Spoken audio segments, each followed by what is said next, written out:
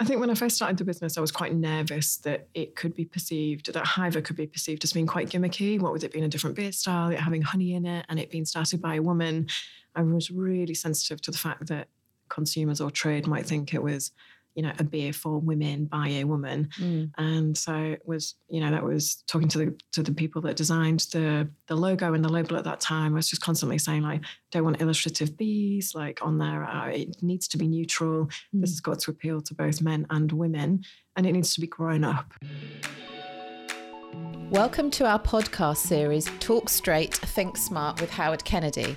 I'm Lydia Christie, a legal director at the firm and your host for this series. My guest today is Hannah Rhodes, the founder of Hiver, who turns honey into beer.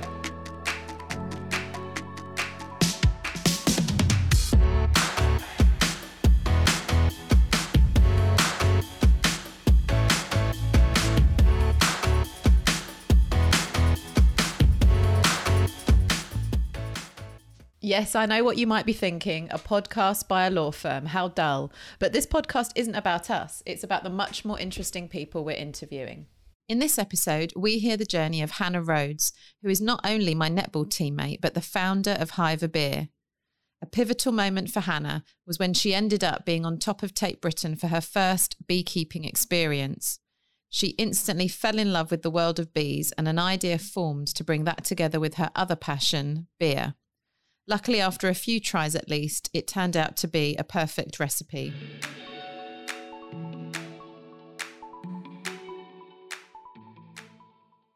Hi, Hannah. Thank you for taking part in our podcast series. Thanks very much for having me. Great to be here.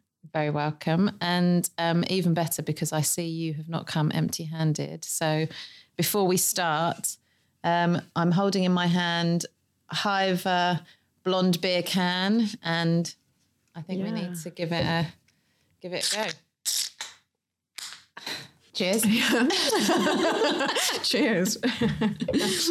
You can't chat about beer and not have one. Exactly. Well, that is what we're here to talk about today. We are here to talk about Hiver and how you turn honey into beer. But before we go into that, I know you and I've known you for a long time. We play netball together. We do. We're going to try not to talk too much about netball today, even though there's a really important game on tonight. But for our listeners, could I ask you to give a brief intro to who you are? Sure. So my name's Hannah Rhodes. I am the founder of Hiver Beers. And delighted to be with you for this podcast today. Thank you. So I thought what we could start with at the beginning was just to talk a bit more about you, and particularly what you were like growing up and as a child, and where you're from. So I'm from Hull in North East England, so in East Yorkshire, and it was funny because I actually gave my mum and dad a bell before coming here to say, did I have any entrepreneurial traits as a kid? And because I think my instant reaction was actually no, like I was quite quietly spoken, not necessarily somebody that you wanted to shout to be heard or anything like that. But was, I didn't struggle at school. I had some great friends. I was lucky to have a good experience at school. Hull is a very, very working class city. It was then and it sort of still is now. And I think little things like getting the school bus from my mum and dad's in East Hull to St Mary's, which was a Catholic school on the other side of the city. It was an amazing experience, actually, and there were lots of things about that time that obviously shaped me, as it does for many people. So the school bus went through all parts of the city, like some of the biggest council estates in Europe are in Hull. So there was anyone and everyone on this bus, and it was just an hour kind of picking through the back streets on this. Half the time it kind of broke down and we were late. But it was an amazing journey. And then, you'd get there and we were, very lucky to have this fantastic quality education, because it was funded by the church rather than necessarily the local authority. So I did feel that gave me a really, an important kind of leg up for somebody from a city that, that's not always the case for people from Hull. So I felt very lucky to go to St Mary's. It was a great education there. Made some amazing friends, some of which, are now in London and play netball with. That I think that you also know. Yeah. So yeah, St Mary's was a really important part of my education. And I think, as I was saying, I come back to my mum and dad. I gave them a bell to say, "Oh, what about these entrepreneurial traits?" And my mum kind of said, "Oh, well, you were always very inquisitive. You always had lots of questions, and you always wanted to know why something was done the way it was, and why couldn't it be done better, and could it be done more efficiently." So I think I wouldn't have got there without their help, I don't think. Were you around people who had set up their own businesses or? No, not at all. So yeah, no, nobody in the family had owned or started a business. And I think it wasn't until probably a couple of years into Hiver that I started to realise maybe other business owners, especially in drinks that I was meeting, normally they came from a family that perhaps were business owners or had contacts and a network that could perhaps help them. And so that was something that, certainly when I started the business, it started to become obvious that I really needed to build that network for myself and work on it and develop it. I think going back to like my upbringing, one of the things that I would say actually about my mum and dad was that they really brought me up with this idea that, anybody can do anything that they want. And so I never felt any limitations in terms of, whether I wanted to be cleaning the streets or a taxi driver or an astronaut. There was nothing that I felt was sort of out of my reach. And I think for, from like humble backgrounds, that was a really precious thing that they kind of gave to me and my sister, actually. And what about interest in sustainability, which we'll talk about a bit more later, but that's like a real theme as well in your business? Yeah, I don't really know where that interest came from, to be honest. I think partly the introduction to the food and drink scene in London when I moved down here. So I went travelling after uni and just sort of moved down to sort of make a go of it and see the big city lights, really. Had the idea of joining a couple of graduate schemes. And I think I just fell in love with street food markets and being able to talk to producers and that real connection and link that you start to get when you understand produce and where it comes from and the people behind it. And then often their personal stories are ones of passion and that really connects you to a product or a brand. So I think, I with my first job, which was at a brewery, first proper job in London. So never ended up going down the graduate scheme route, applied for it. It was coming around the corner and sort of fell into a job at a brewery and never looked back. All of a sudden there was this lovely opportunity to get creative with beer, get hands-on with the raw ingredient, which is cereal and hops. And actually I just found that there was all this amazing taste and flavour in beer and this idea that there's a beer style out there for everybody and perhaps a beer for every mood. I think these days, you definitely say there's a drink for every mood. It's not just about beer and beer is alcoholic and non-alcoholic. But I think the introduction to taste, flavour, aroma, the creativity that comes with recipe development, that link to produce, I think the interest in sustainability stemmed from that. It was just like the next stage once you get to kind of the kernel and the root of something, actually then how it's grown. And then for me, it was, the more natural, the better. And just the horror sometimes when you kind of find out something that you've enjoyed eating or drinking is really heavily processed and not natural at all. I didn't like that idea at all. So it wasn't just doing loads of boozing at uni that basically got you into this. I think that probably helped. But Well, that probably leads us nicely into talking about how you started your business.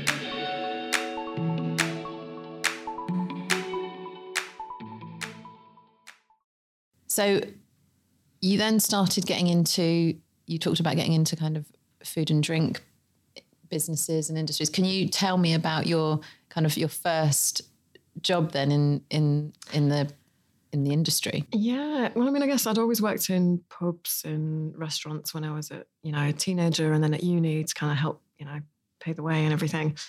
So I wasn't a vet, I wasn't like I was new to hospitality, but certainly I was new to the other side of hospitality, which I guess is supply. So I ended up working for Meantime Brewery after going to a tasting event. And at that time they were very small. They were doing something really exciting, something really different. I think for some listeners that know craft beer and maybe are craft beer connoisseurs, they might well think that Meantime is quite mainstream and boring now because of everything that's happened since. I'd challenge that, but I would say back then they really were doing something very different. And the vision of the founder of that business, a guy called Alistair Hook, was infectious. You know, he wanted to see good quality beer on every bar up and down the country.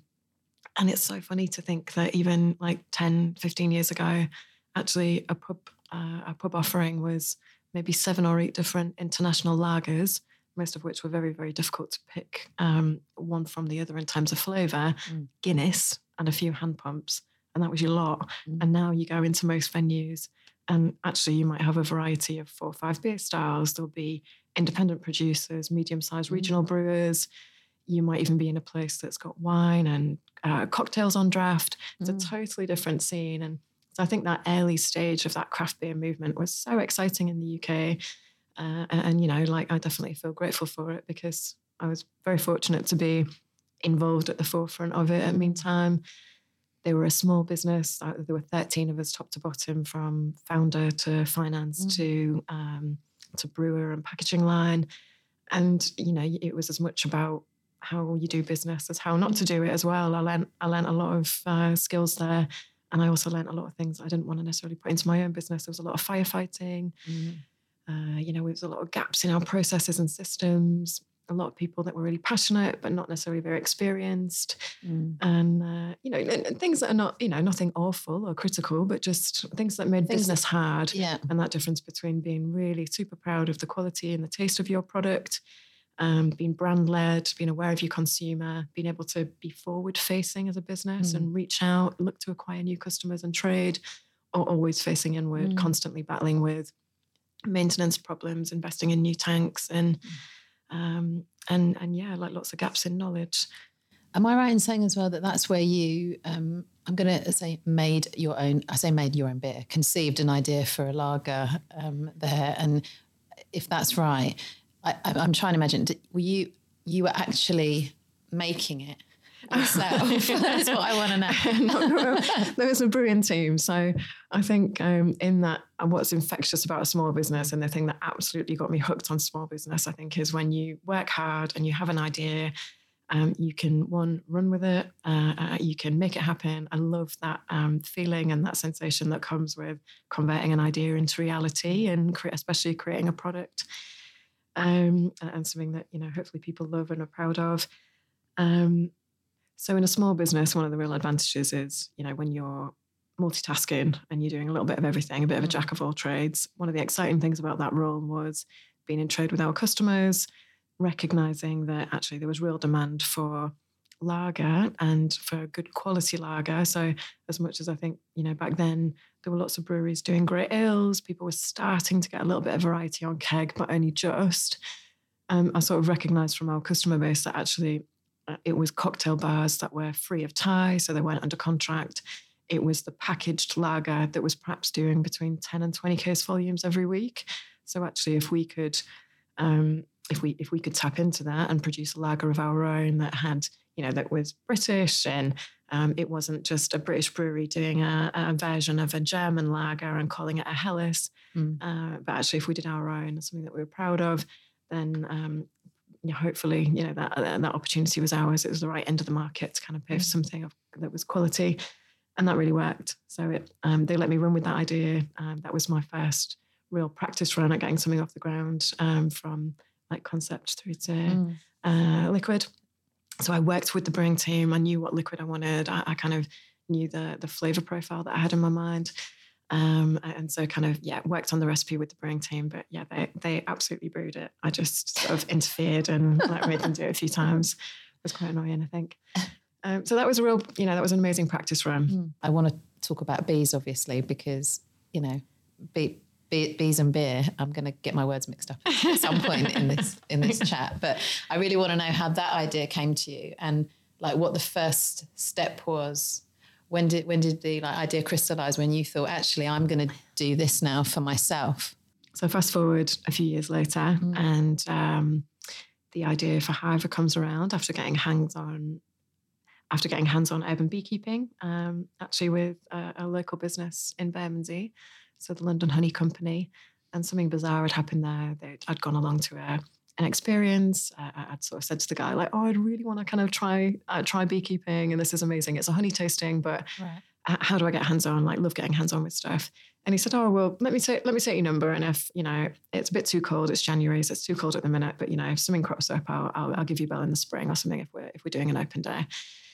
Anyway, 2 weeks later, the phone goes, and this is a guy called Steve Benbow. He's like, listen, I know it's really random, but my helper's called in sick. Could you help me? I need to open up some hives that we manage. And, I need a hand, and literally just need you to stand there holding some stuff. And that would be it. Meet me at Pimlico Tube. So I met him at Pimlico Tube Station. And at this point, I'm thinking, actually, this is really weird because this is a guy that I don't know from Adam. I'm just meeting him, Pimlico. I probably need to tell somebody what I'm doing. And anyway, we sort of went for a walk, and we ended up in the house that he managed were on the roof of the Tate Britain. So all of a sudden, it's on the roof of the Tate Britain, looking out over London with like a beekeeping suit on. Yeah. Just holding the tools and the bits and pieces. This could be a good first date, I'm thinking, just as a general thing. Anyway, yeah. So that was my first experience of beekeeping. And I think from that moment, I was absolutely hooked. Like, this amazing bird's eye view of the city, super holistic. You see the trees, you can see the traffic, you see the people, the skyline. And you've got this real Zen thing going on with, thousands of bees that are totally not bothered about you. They're just doing their own thing, foraging. And the more you learn about bees, the more you want to know. They're fascinating little creatures. So at that point, I was thinking, wow, what an incredible, bees and beekeepers are part of this food cycle. They pollinate over 30% of the food that we eat, this amazing connection with the natural world, and through this amazing product called honey, which most of us think of honey as being like this squeezy jar of something in our granny's cupboard. But actually, when you talk to an independent beekeeper about varietals of honey and the link to the nectar source, bees forage in a 3-mile radius to the hive. So urban London honey is really citrusy, and that's because they're kind of gathering nectar from the lime and acacia trees that we all see every day in all the trees that the Victorians planted around us. So between April and July, massive nectar flow from those trees. That gives London honey a really citrusy vibe. So all of a sudden, you've got taste and flavour through honey. It's a natural sugar. I started reading up about honey beer as a style. So I knew all about mead, was thinking, well, there's got to be something there in beer. But despite all this amazing experience, at meantime, that's not a beer style that we ever brewed. It's not one of the beers that I ever tried from all the other breweries that we used to taste from. Is there something there? And actually, there was an amazing tradition and history of brewing honey beer in the UK and other parts of Europe. So that was kind of how the idea came along. And then going from that idea to the first step of, I'm actually now going to do this. I think you said concept to liquid with the previous example. How do you get from your beekeeping outfit on the top of the Tate Britain to what's the first step to saying, right, I'm now going to turn this into a business, my business? Well, I guess it seemed like a really big leap, and I was really, I think I was chomping at the bit to have something of my own by this time, like that small business. I was totally hooked on small business and that reward that you get with, being able to see your hard work, like I mentioned earlier. And, I basically approached a friend of mine that I'd worked with at Meantime who had a small brewery in Brixton and said, look, if you've got any down days, I would just love to have a go at brewing a honey beer, but in a really authentic way. So not a beer with honey added for sweetening at the end or sugar and flavouring or anything like that. One where the honey is fermented into alcohol content alongside the barley and the hops.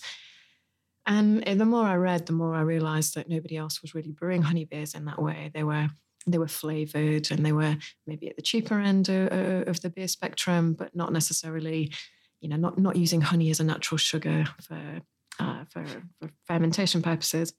So at first it was just a bit of an idea in the back of my mind, but was just curious to see what a proper honey beer would taste like. And it was fun. I think I was at a time in my job then, I was then working for a fruit juice company. And while I loved it and was learning a lot of discipline from my then boss, Steve Carter, who was fantastic, hadn't had any of that in the brewery. So it was really nice transition. I was missing that passion, and I think I'd become very passionate about beer, that link to the cereal and the hop and the creative side of it. I was really missing that and missing working with beer and in that side of the industry. So, what started as a fun few trial brews, it didn't taste great or smell great at first, and then 2 or 3 trial brews in, it did. And I was just doing it on a weekend, and it was fun. It was a bit of a hobby. But by the time I started tasting with some people I knew, some buyers, some pubs, some bar owners, like the guys at the Hyde Bar on Bermondsey Street, I'd be popping in there every couple of weeks with some more samples saying, oh, what do you think of this? What do you think of that? And do you think it'd have legs? And then started tasting with a few friends, with a few consumers, started to get them talking about honey and bees to try and understand, is it something that could make them tick?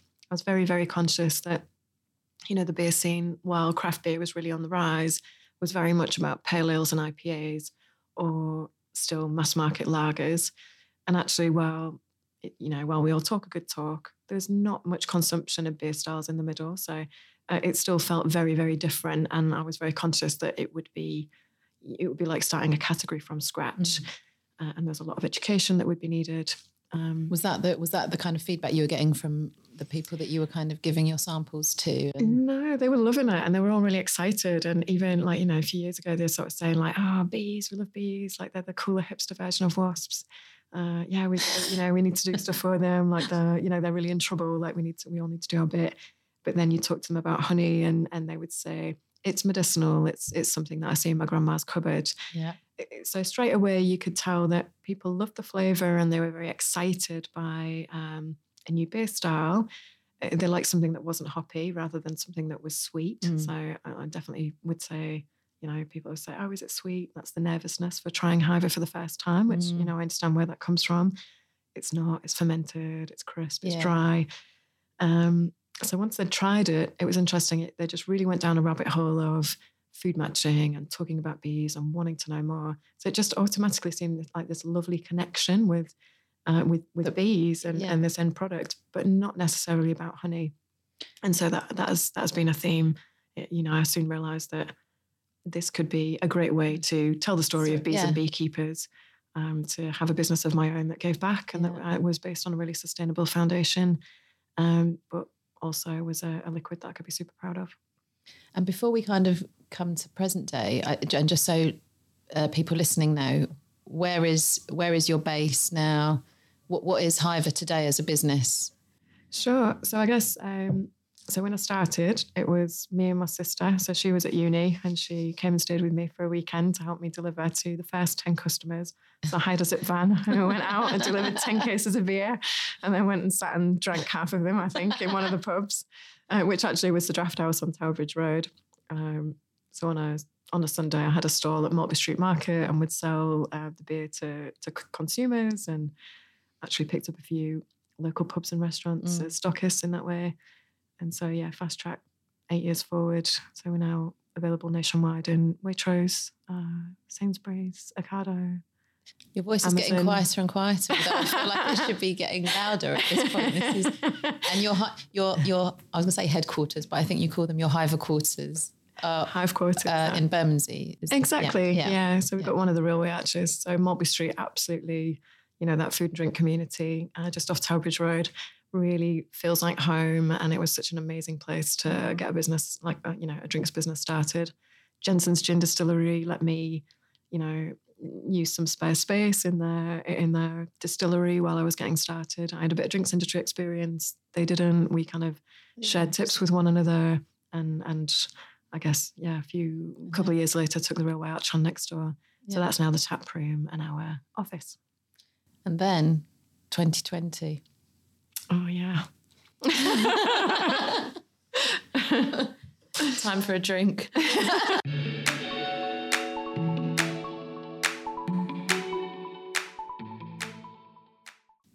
So 2020 hit. Ugh. I think that's a good sound for 2020. When did you realise, obviously we were all hearing that story kind of from January 2020 and going, have you heard what's going on over there? And then when did you realise that this is actually now going to hit us, and what it meant for you and for Hiver? Yeah, well, from a personal point of view, actually, I was travelling around southwest China in the January of 2020. So I got home to a letter from the NHS saying like, oh, you're one of the people we've been trying to find. Right. We need you to kind of isolate. Now, the timing of that was all amiss. Like it was actually, I got it a couple of weeks after I'd got back. But at that point you're thinking, oh, there's something a bit different about this. This is unusual. It felt a little bit strange. But I think the point where I'd gone with some friends. So one of the great things about Hull is it's a P&I ferry base, which I don't think many people realise. And there's this amazing weekend away, which we fondly call the Booze Cruise, which is super cheap.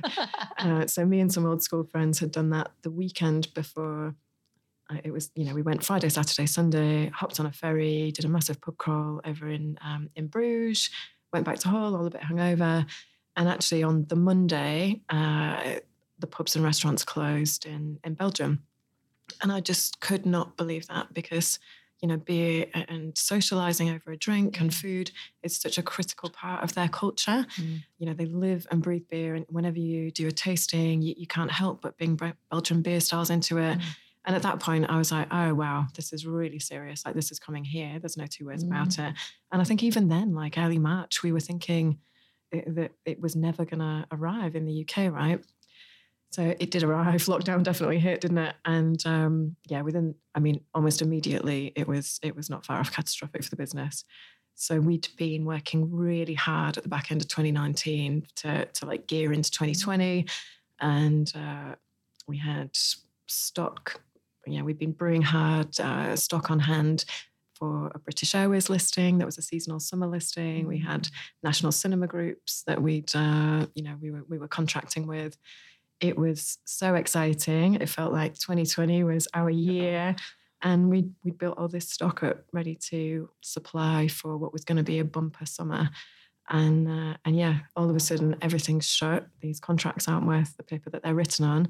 And within a few days, the revenue was down to about 12%. So normally, in business, you're looking at least 6 months out, 3 months, 6 months out. You've got your forecast for 3 years ahead, mindful of cash reserves, all that kind of stuff. As a growing business, obviously, especially important because that line is quite hard to tread.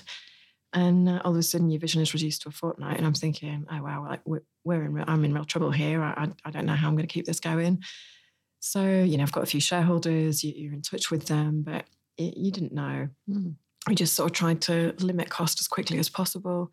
Was in touch with our suppliers, and actually the relationships that I think myself and my colleagues have built up with our suppliers, including, the brewery partner and all that kind of stuff, really came into its own because everyone was united. It was affecting everybody, not just as consumers, but the industry especially. And it was tough. But all of a sudden, furloughs announced, so I absolutely made the most of that. And Hive is quite an unusual business for a beer brand because there's like 5 different channels. So we've obviously got the normal core beer sales to pubs, bars and restaurants, now to supermarkets, which was amazing. Fantastic to be able to lean on that as lockdown hit. They are listings that are in their infancy though. So it's not like we're selling pallets and pallets and pallets to them every month. They need funding and money to kind of grow and drive. It's, they're not profitable channels until you're much, much bigger. But the tap room was closed. Thankfully, the tap room team could go on to furlough. The experiences where we do beekeeping and beer tastings for people. Normally, we host in excess of like 3,000 to 4,000 people every season down at the house. Right. That team was also furloughed. Yeah. So all of a sudden, it was just whittled down to myself, Matt, the operations manager, and the finance director. And thankfully, didn't have to make any redundancies because we were able to lean on that government support being a hospitality business. Yeah. But it was frightening. And all of a sudden your vision is 2 weeks ahead. And that was basically the story for the next 2 years. So it was really only in September last year that things started to improve. Because despite the openings, it was a very transient time still for the industry. To manage with something like that, did you, I think, everyone's had to kind of react and respond really quickly and be really agile and flexible. Do you feel like you had, I don't think anyone had a plan in place for this, but do you think you had things in place that you could then immediately go to that could, that applied in this situation that meant that you could adapt quickly or I think the nature of not being not too far out the blocks as a startup, and the fact that you have to just think quickly on your feet a lot in a small business. So Like there'd definitely been cash wobbles prior to 2020. And so I think naturally I have a bit of grit in my DNA. So that sense of like just having to dig down, make some quick decisions, gathering the team around you and going, right, we're all in this together. Like, how do we move this forward and let's do it quickly? This is absolutely the key priority. So let's just focus on that. You're lean enough and nimble enough as a small business to be able to make very quick changes. And obviously, sole director, I started the business on my own. I do have an advisory board around me to help, but I can make things happen quite quickly if I need to. And I don't mean that in a hire and fire kind of way, but, as I say, that furlough support was a real... it was just absolutely critical. Like I just wouldn't have been able to keep those people employed otherwise.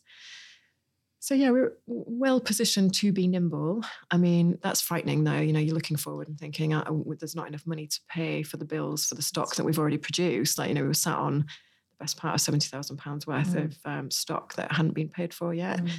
And thinking, well, I definitely don't have that cash free. I don't have the money for salaries, and this. I don't think I can keep this going. Like, so yeah, I kind of. It's just a really frightening picture. Yeah, I think if you stop and think of it that way, you probably just freeze, and But it sounds like, as you said, you've got this kind of grit that means that you can kind of just adapt quickly, deal with it, and react. Basically, get on with it. That's kind of what people have had to do, isn't it? In the last kind of 20 months or so. Everybody has one way or another. And you talked about having kind of an advisory board and you being the kind of, as I said, this is your business, you're the sole, you're the founder of the business. You're also female in this business. And I was just interested to know of your experience, not in the pandemic, nothing to do with the pandemic as such, but just generally being a woman in this industry, and how has that been as an additional kind of side to setting all this up? I think when I first started the business, I was quite nervous that it could be perceived, that Hiver could be perceived as being quite gimmicky. What with it being a different beer style, it having honey in it, and it being started by a woman, I was really sensitive to the fact that consumers or trade might think it was, a beer for women by a woman. And so it was, that was talking to the people that designed the logo and the label at that time. I was just constantly saying, like, don't want illustrative bees like on there. It needs to be neutral. This has got to appeal to both men and women, and it needs to be grown up. It's not, let's not go down that cute illustrative bee route. So I was very sensitive to it, but probably for commercial reasons and perception reasons. My experiences in the industry have always been very, very positive. I mean, bar one or two, like silly things where, much older men in the industry, maybe from traditional brewing backgrounds, have, you sat in a room of people and somebody says, oh, do you mind making me a cup of tea? Things like that, where you're like, oh, I'm sure there are plenty of guys that have got similar stories that, whatever, not a big deal, all a long time ago, and a much older generation. But I would say in many ways it's been an advantage because I'm so different to, 99% of the rest of the industry. That is changing a lot. It's nice to see more women in beer outside of, say, marketing roles as well. So a few more founders, a few more brewers coming through. But it helped make me memorable, I think, in what is otherwise also kind of quite a crowded space now. There are so many startups. You do at times, I am conscious that everybody has a different way of getting their opinion across. So as somebody that's quite quietly spoken and not going to sort of, be really demanding of another individual in the room, that needs to be balanced out by somebody else that is more commercially driven and will kind of hammer home the point if we're not, if we don't feel that we're getting heard properly. So I'm kind of mindful of what other personalities I need around me in the business, both at advisory board level and team level, to make sure that kind of balances my personality out as well. What advice would you give to little Hannah on the school bus? who as she's strolling through the village going to school, possibly thinking about what she might do? It's quite a bucolic image of Hull, actually. I think it's a bit more, a little bit more gritty than that. Or rather, really, your kind of early Hannah setting up in business, what advice would you, from kind of lessons that you've learned? Ooh, good question. I think when I was younger, I was, maybe a bit more nervous and would get quite nervous of new things. And I think one of the really important things I've learned, and it's just one foot in front of the other. Everybody can make something happen. Everybody's capable of change. It just starts with one thing. So I think people, if I think of some of the people that approach me to say, wow, this is an incredible story. Can you give me some tips? I'd like to start something of my own. And they have grand plans of where they want it to be in 10 years' time as a national brand. It just starts with the little things. And that little thing might just be the trial brew or the sketching out of a name or selling that first bottle of beer to somebody in an outlet. Until you've kind of sold something, you don't know if it's going anywhere or not. Yeah. You've got to ask the fearless questions and say, do you like it? Do you not like it? In the consumer groups that I mentioned, when people were saying, bees are a cooler hipster version of wasps, they didn't know that I was the person behind the brand. So I'd put like a little poster up in the pub and said like rounds of drinks for anybody that wants to get involved in this tasting. And I presented myself as somebody from a bigger brewing business, so that they felt that they could be really open and honest, because obviously what you don't want is people telling you what they think you want to hear. Yeah. So you need to make sure that you're getting the honest truth out of people as well to make it successful. And I don't know that, that a 12-year-old's necessarily going to pick that up, but I think I'd maybe just say that thing that mum and dad said to me, really, like, you can do anything that you want to do. Go for it. I think that's such a nice, it's just a good bit of advice as well. Yeah. And before we kind of close off this section, in brief, what are kind of Hiver's kind of plans for the future? Well, I mean, I definitely laboured how grim the start of lockdown was, but there were many positive things that came out of it, including, within 2 or 3 months, the revenues had got back up to about 35-40%. And that was because consumers, friends, family, people I'd been to school with, all sorts kind of came out of the woodwork and started buying cases of beer online. So that was very humbling, and was, I think, you get kind of caught up in the journey a bit as well. It's exciting pitching to supermarkets and getting those listings, and you're focusing on trying to get your rate of sale up, and, like talking to agencies about campaigns. And actually the best thing that's happened to the business in the last few years is that reminder of the connection with the end consumer, going back to basics. And we did a survey to our newsletter database at the end of last year. And now we're working on some new product development for honey cider. So first time ever looking at going outside of beer, but it's a real natural progression for us to be able to use honey as a natural sweetener in cider, which normally has loads of sugar in it.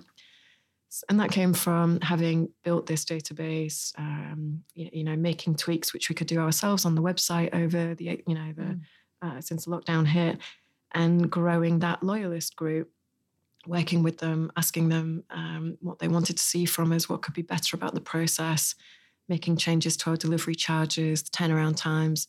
So all of us, it really just felt like it was back to basics, but eyes on e-commerce properly for the first time. Right. And so more of that, hopefully, more of that. Yeah. It's definitely early stages for e-commerce for Hiver, but it also really highlighted the giftability of the brand. And that's been a real win for us at times when other channels like pubs, bars and restaurants are still suffering and are still closed to us in many respects. So that side of the business is completely decimated. What's been amazing is actually gifting at Christmas through Amazon, which was something that we never, ever would have thought to do pre-lockdown, has been fantastic. It's thin margin, but how amazing that, thousands of people were opening Hiver gift packs on Christmas Day. That's pretty exciting. I'm looking over secretly to Rachel here, who's in the background, who gifted some beer to her dad at Christmas. Oh, how nice! How nice.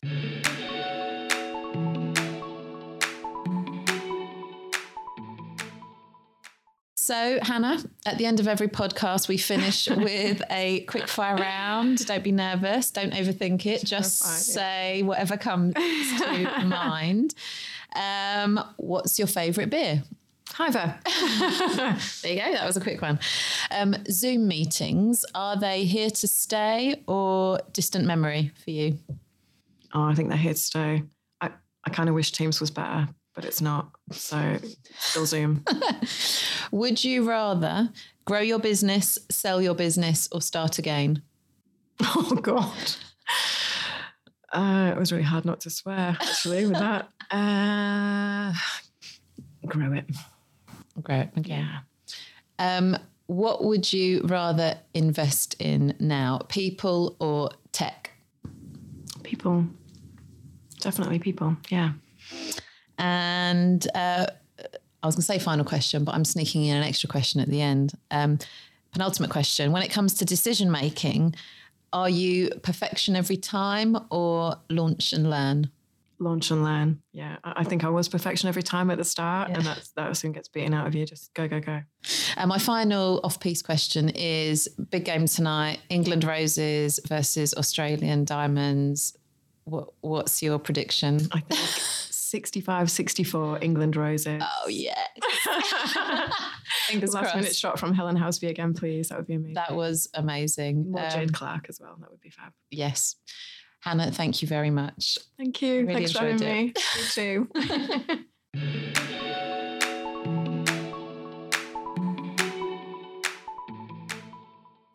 So there you have it, from an inquisitive child to asking fearless questions as a sole director of her own beer company. This podcast was recorded in January 2022, just as the government called time on Winter Plan B.